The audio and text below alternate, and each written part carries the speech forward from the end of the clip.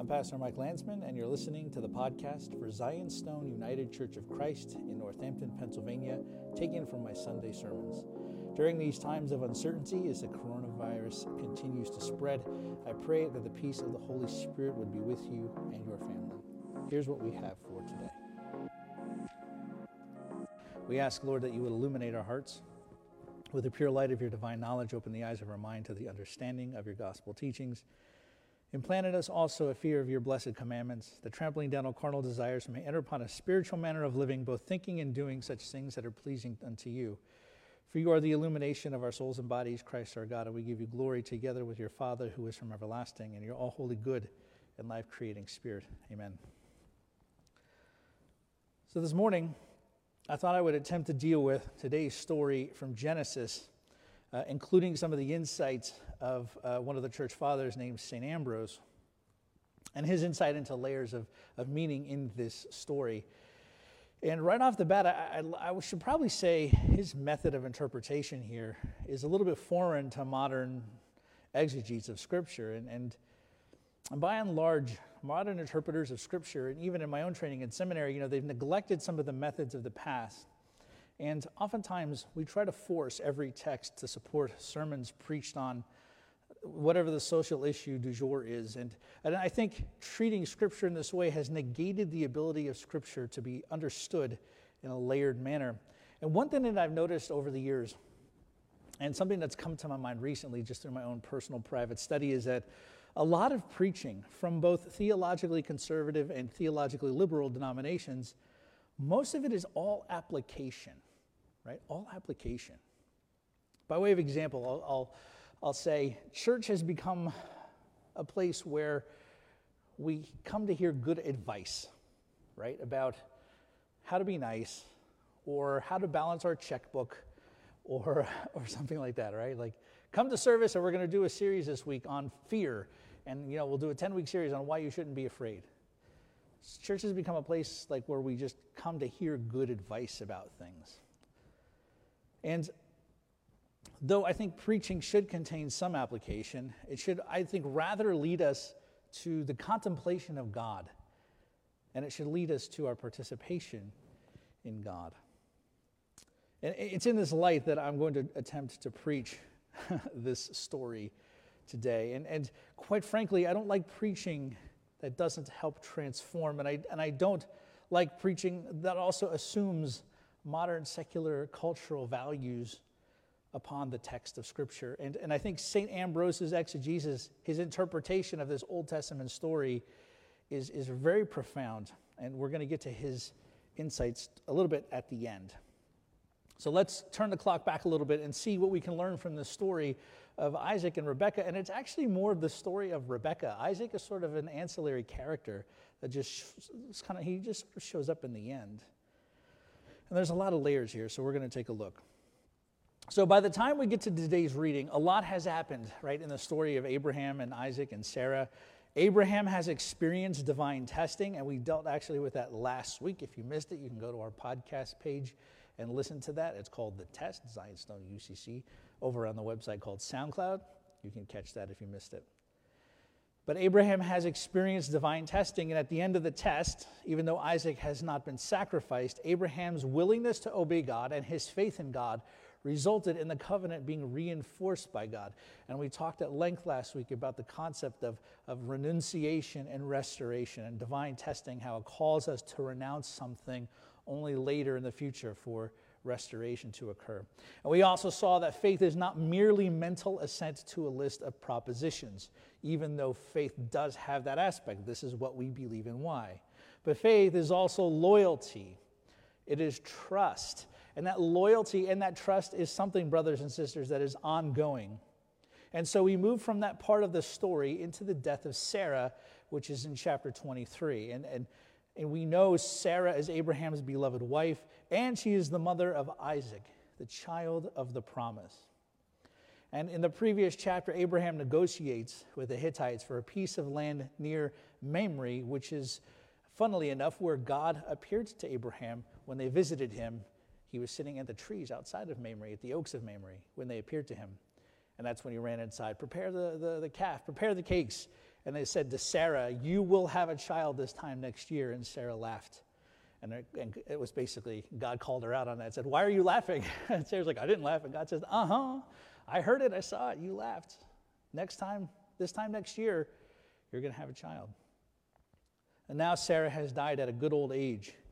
And as we see in the end of today's reading, Isaac was sad over it, and Rebekah's presence brought him some comfort. So there's a lot more going on here as we read only the second part of the story. But what I mean by that is this. So in the first chunk of the story, which is why we started much later in the chapter, gets repeated in the sections that we did read. So there's a lot of repetition, which is why we started where we started. But one thing I'd like to focus on here is verse 37, where the servant says, my master made me swear, saying, you shall not take a wife from my son, from the daughters of the Canaanites in whose land I dwell, but you shall go to my father's house and to my clan and take a wife for my son. So Abraham, in trying to find a wife for Isaac, because in those days that's how it was done, right? There was no Tinder, there was no eHarmony, right? If you wanted to get married, your parents, like their friends had a kid who was around the same age, and you would say, okay, your kid, my kid, let's get them together, let's betroth them, and that was it. You were betrothed, and then when you grew up, you got to a certain age, you got married. That's how it was done back then. And he makes his servant swear, right? Not just like, hey, I would prefer it if you didn't go to the land of, like, get a wife from my son from the women of the Canaanites. That's not my preference.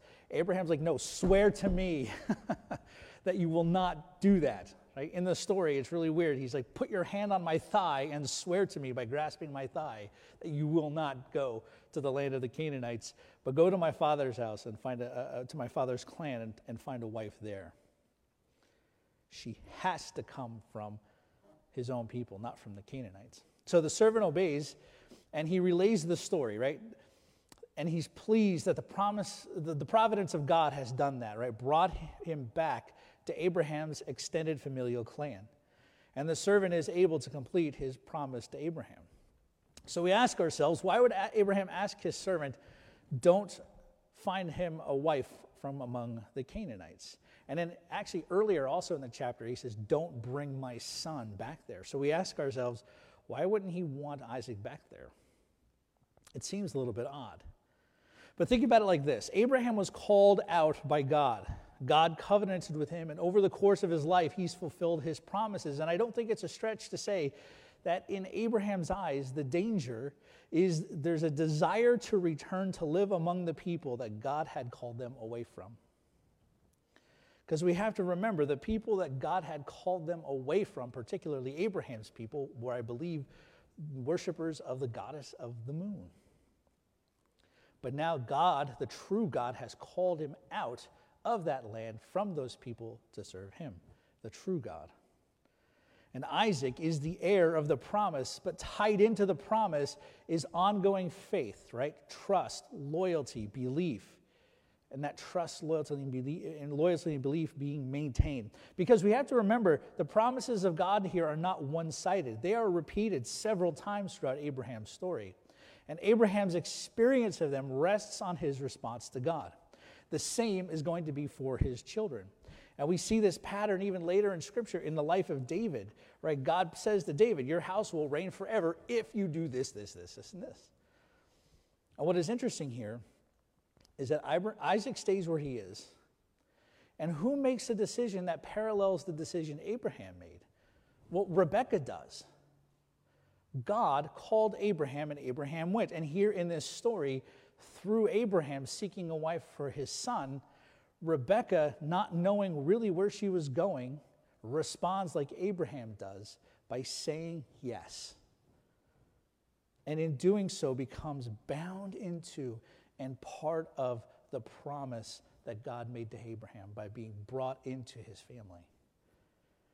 Now the story ends with Rebekah assenting to the proposal, and she journeys to where Isaac is staying. And we see Isaac, when we see him here, it says he is meditating in the field. Rebekah comes to him, they are married, and joy replaces sorrow. And it says he loved her. Isaac's posture here, I think, is important. He's in the field meditating. He isn't playing or moping. He's in prayer. And he's directing his thoughts and words to God. Now, it's here where we're going to bring in some of the insights from St. Ambrose.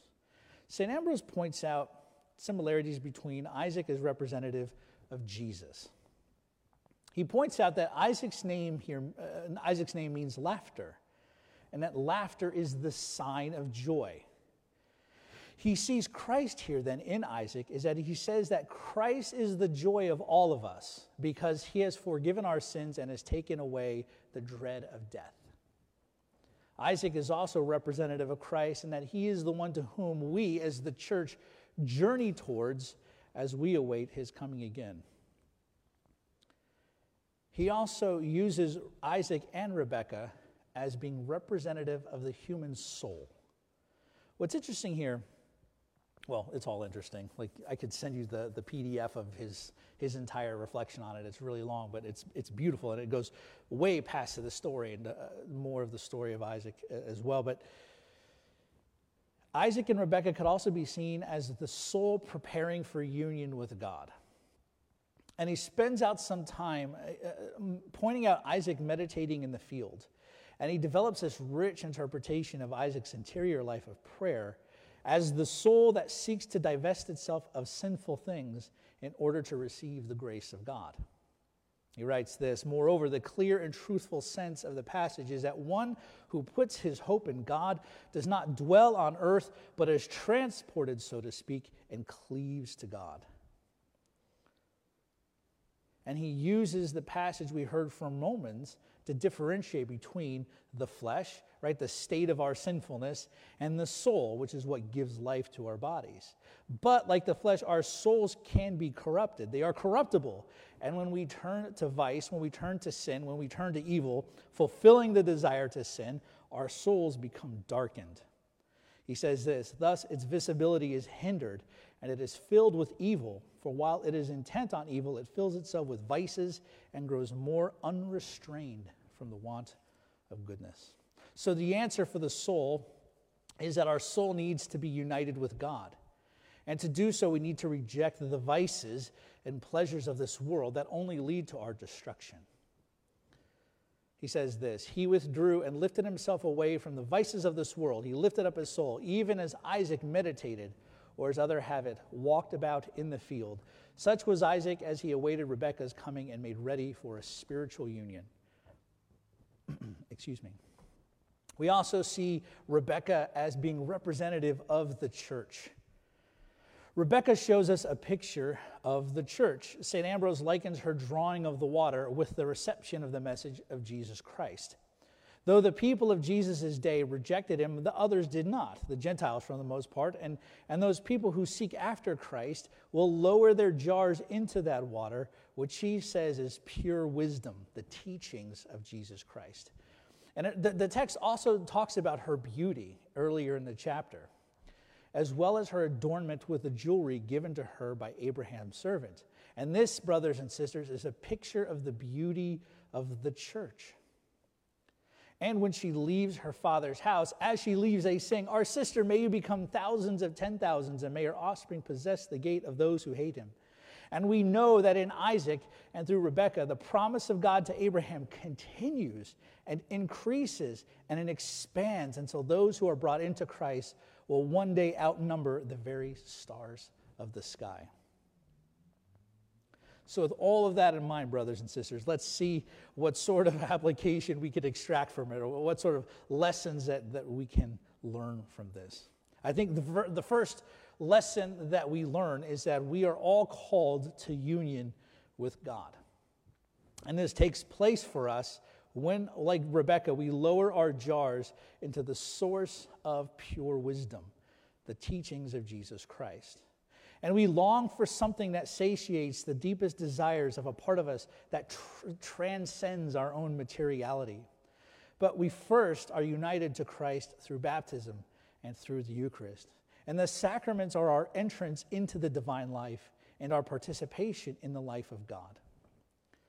And then after this, we begin the Christian life of doing what we talked about earlier, of neglecting sin and vice and journeying with God towards God. Like Rebekah, we journey to meet our Lord Jesus Christ. And when we finally encounter our Lord Jesus Christ, Our marriage will be consummated as he is the divine groom of the church. The second thing we learn is about prayer. In this story, and in St. Ambrose commentary on it, we see that the life of prayer is paramount. And prayer is not just standing around talking. Right? It can be that, but prayer isn't just standing around talking. Prayer can be as simple as talking to God, but it's more than just talking to God. It's about a posture of the heart, an attitude of the heart, and it's not something that comes easily to us. One of the questions that I get asked all the time, how do I pray? How do I pray? I don't know how to pray. Some people like how I pray, so some people say, how can I pray like you?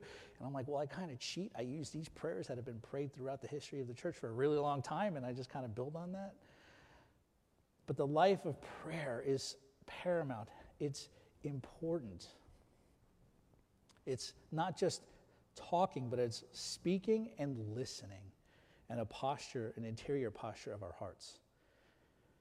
And we can, through cultivating a life of prayer, we can begin to see the providential goodness and love of God and how that's brought order to our lives.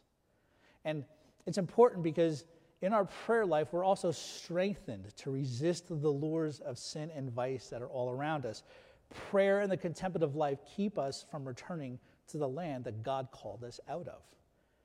And it's worth noting that in this story, right, of Isaac's descendants, the sin that they keep coming back to besides idolatry, when you read the Exodus story, what is something that keeps popping up over and over and over again? They say, when we lived in Egypt, yeah, we were slaves, but we were able to eat delicious fruit. Or, man, remember when we were slaves in Egypt? It was pretty hard. The Egyptians were pretty cruel, and they treated us like crap, and they killed us, and they beat us, and they whipped us. But you know, we could get meat when we wanted to. Even though God divinely provided for them every day food that they did not have to make. They got tired of it and they complained against it. The descendants of Isaac, the one sin they keep coming back to is the one thing that Abraham told his servant never to do. Don't take my son back there, and do not choose a wife from people around there. But like them, we often go back into what God has called us out of because it's uncomfortable, because for some of us it could mean a complete change in how we live our lives. The third thing is joy. As we heard previously, life in Christ should bring us true joy because we have been forgiven and redeemed from death. And I think that in Western theology, I think we focus so much on forgiveness of sin, and we should because it's important. It's kind of a big deal. We neglect, though, I think, the reality that death is the primary enemy of humanity, right? In the garden, when Adam and Eve, were tempted with the fruit, God didn't say, if you eat this fruit, the guilt of this sin is going to be something that all of your ancestors are going to inherit, right? Your sin, the guilt of your sin. Michael Landsman in 2000, Old Testament times, so what, 4,000 years, 5,000 years from now, you're going to be guilty of the sin of Adam and Eve. That's what's going to happen when you eat this fruit. No, God doesn't say that. God says, when you eat this, you will surely die. Die. We do believe, right, that sin is something we inherit, though, right? It's not necessarily that we're guilty of Adam's sin and we all kind of participate in that. It's that we have all been given over to sin. But death is the primary enemy. Death is a primary enemy. And our freedom from death, that should bring us joy, it's sometimes hard for us to experience. And not this weekend. This weekend was a contrast to the last weekend that we had. But not this weekend, but the weekend before, it was, I haven't felt the weight of death 2 weekends ago that intensely since when I was doing my CPE training at the hospital, where there was 1 week where I was just encountering somebody dying, somebody choosing to die. Just 1 week, it just felt so heavy, and I felt the weight of that, helping all of these people. I haven't had that experience of the weight of death like I had in that CPE training until about 2 weeks ago, confronted with the death of a few congregants. And when you're in that, it's hard to feel joy. And not even just last week, 2 weekends ago, like 2 weekends before that, there was also another death. And there's actually other deaths here in the church that we have not even begun to address because of the coronavirus, right? There's other people who have died who are in need of care and love and some closure and memorial. And believe me, I have some ideas about that, and we'll be talking about that, about how to best honor them. But the weight of death has it felt like it's been there. And